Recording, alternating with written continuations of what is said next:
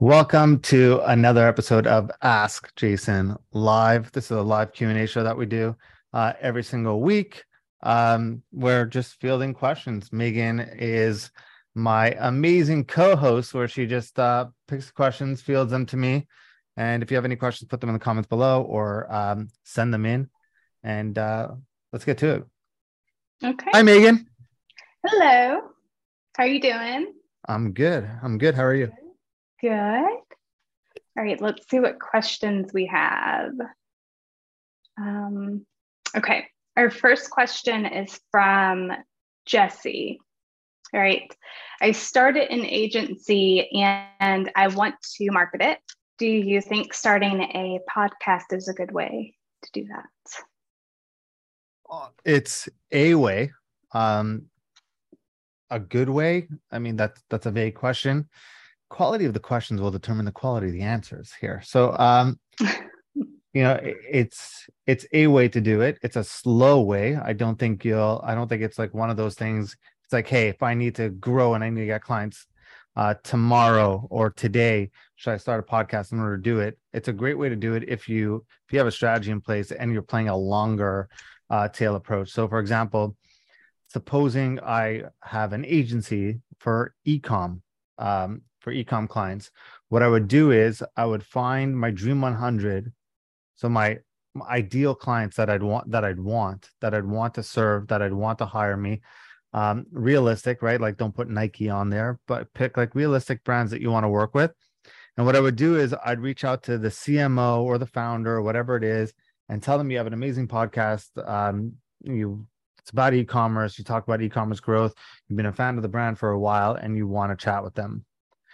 See, the reason why we do that is a lot of these brands get pitched over and over and over and over again from different agencies trying to run their marketing, and you won't even get through. But if you say, hey, I want to interview you, then all of a sudden you're coming in from a different angle. And you jump on a call, you build that relationship, you jump on Zoom, you start filming, you do a podcast, you get to know their business a little bit more. You get to show that you're an expert by chiming in and providing value as well. And then you start that relationship off the right way. So the next time I email Todd, the founder of XY Clothing, it's now coming past the gatekeeper and it's now coming from a place of a relationship where, after the podcast, it's going to say, like I run an agency. I've been a big fan of your brand for a while. Kudos to you. Amazing job on what you've been doing. Just a big fan. And even if you just end it there and no call to action, he at least now knows what you do. And you're starting the relationship up right. And then I'd follow up with an email saying, thank you so much for being a guest. Then I would send what's called the shock and awe box. I'd send a box in the mail to them filled with testimonials, little goodies that make you an authority or an expert, results that you've been getting your clients. And that's how I'd start building a relationship and be like, hey, look, you came on, and even more so after this podcast, I became an even bigger fan of your brand. And I truly believe we could add value.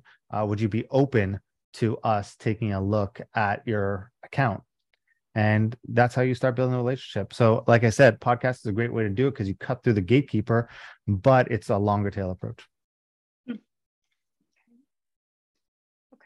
Right. Next question. I have trouble pricing myself because some tasks take a short time and I don't know what to charge. Do I charge per hour or per project? And that's from Natalie. You have a tough time charging and you don't know how to charge when you do things in a short time. Should you charge per hour? Look, I'm not a big fan of the hourly charging because at the end of the day, you charge for the results you're getting them. That's it. I'm being like, you go to a dentist and you don't care that the root canal takes 3 minutes or 6.5 hours. Like, I mean, you do care. You want to be out in 3 minutes, right? You don't want to sit in that chair for 6.5 hours. So, but you don't sit there and you don't care that you're paying and you're sitting there saying, oh, I'm paying this amount. It was only 3 minutes, because you're not paying for the 3 minutes. What I want everyone to understand is when you hire somebody, when you hire me, when you hire an expert, when you hire a plumber, when you hire a lawyer, when you hire all this, you're not hiring for the moment that they got there. You're hiring for their expertise and years they've spent building up that expertise. It's that backlog of what they've accomplished and what they've been able to do. That's what they're charging for. They're charging for the past that made them the expert as well inside there. So, but at the end of the day, it doesn't even matter. People pay for results. So you could charge $100,000 if you're solving, $1 million problem. People will gladly pay you $100,000 to make them $1 million. So Mhm. the price doesn't really matter. It's how big of the problem, how big of a problem are you solving? What's that worth to the people you're charging? And if you're having a hard time selling, $3,000 services, to someone, then you're just not finding the problem that's big enough for that person for you to charge the 3,000. Because if their problem that you're going to solve is $100,000 problem, they should gladly pay you $3,000.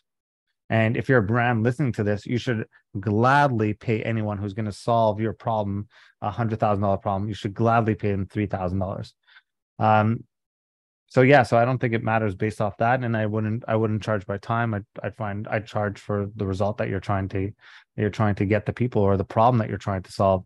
And in terms of doing it fast, that doesn't play into anything. I mean, whether an ad takes us, um, you know, 2 days to build or an hour to build is irrelevant to how we bill our clients. In the same way, if you hire me for coaching and I'm able to fix a big problem of yours in a 5-minute call, does that mean you should pay less because it wasn't a 4-hour problem that I was able to solve? You're paying for the fact that I know how to solve a problem in 5 minutes and not 4 hours. And you should be happy about that. Okay. Okay, this one is from John. John asks, what's something you learned in the last 3 months that will change your business? Definitely something around mindset for sure, because that's the rabbit hole I've been on for this for the last 5 months, 4 months. Um, I'd say probably how you talk to yourself matters a lot. The words you use matter a lot. How you frame certain situations matter. So like just the way of thinking. Um, be conscious of the words you're using and especially how you talk about yourself. I did a post about this the other day that if you cared about the words you use when you talk about yourself, to yourself and about yourself as you did about random strangers on the internet caring about what you say, you'd be way far ahead, way further ahead, I should say. So I think that's probably that's still something I'm practicing and learning, that the words matter. And goals. Do you have a big goal? And if you don't, that could probably be a reason why you're not moving forward, because you don't have something you're moving towards. I've seen this a lot. That's something that happened with me recently. This because you have context into my life, and know that I pay very handsomely for coaching. Um, and one of the things that we went over is, in certain area I felt I was looping. I felt I was just not moving forward as fast as I thought. And we went through goals, and I'm like, yeah, so I'm doing this so I could do X, Y, Z. And I named my goals, and he's like, but you could do all those already. And when you start reflecting on it, you're like, yeah, I can do that. Yeah, I can do that. And it's no wonder why you're not moving forward, because you already hit the goals and the targets that you first had for yourself in the first place. So if you don't recalibrate and think of something bigger to move you forward, then your brain will just get confused, because it's like you're telling me that you want this, but you already have it. So I don't Mhm. understand.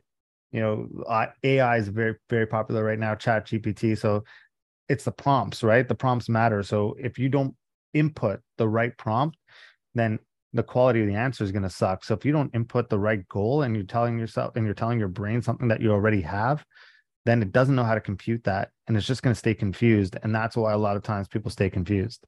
So, um, just how the mind works, and the ability to be cognizant on how I use my words and my thoughts and what I input into my brain from external forces and from internal forces, what I input into my mind.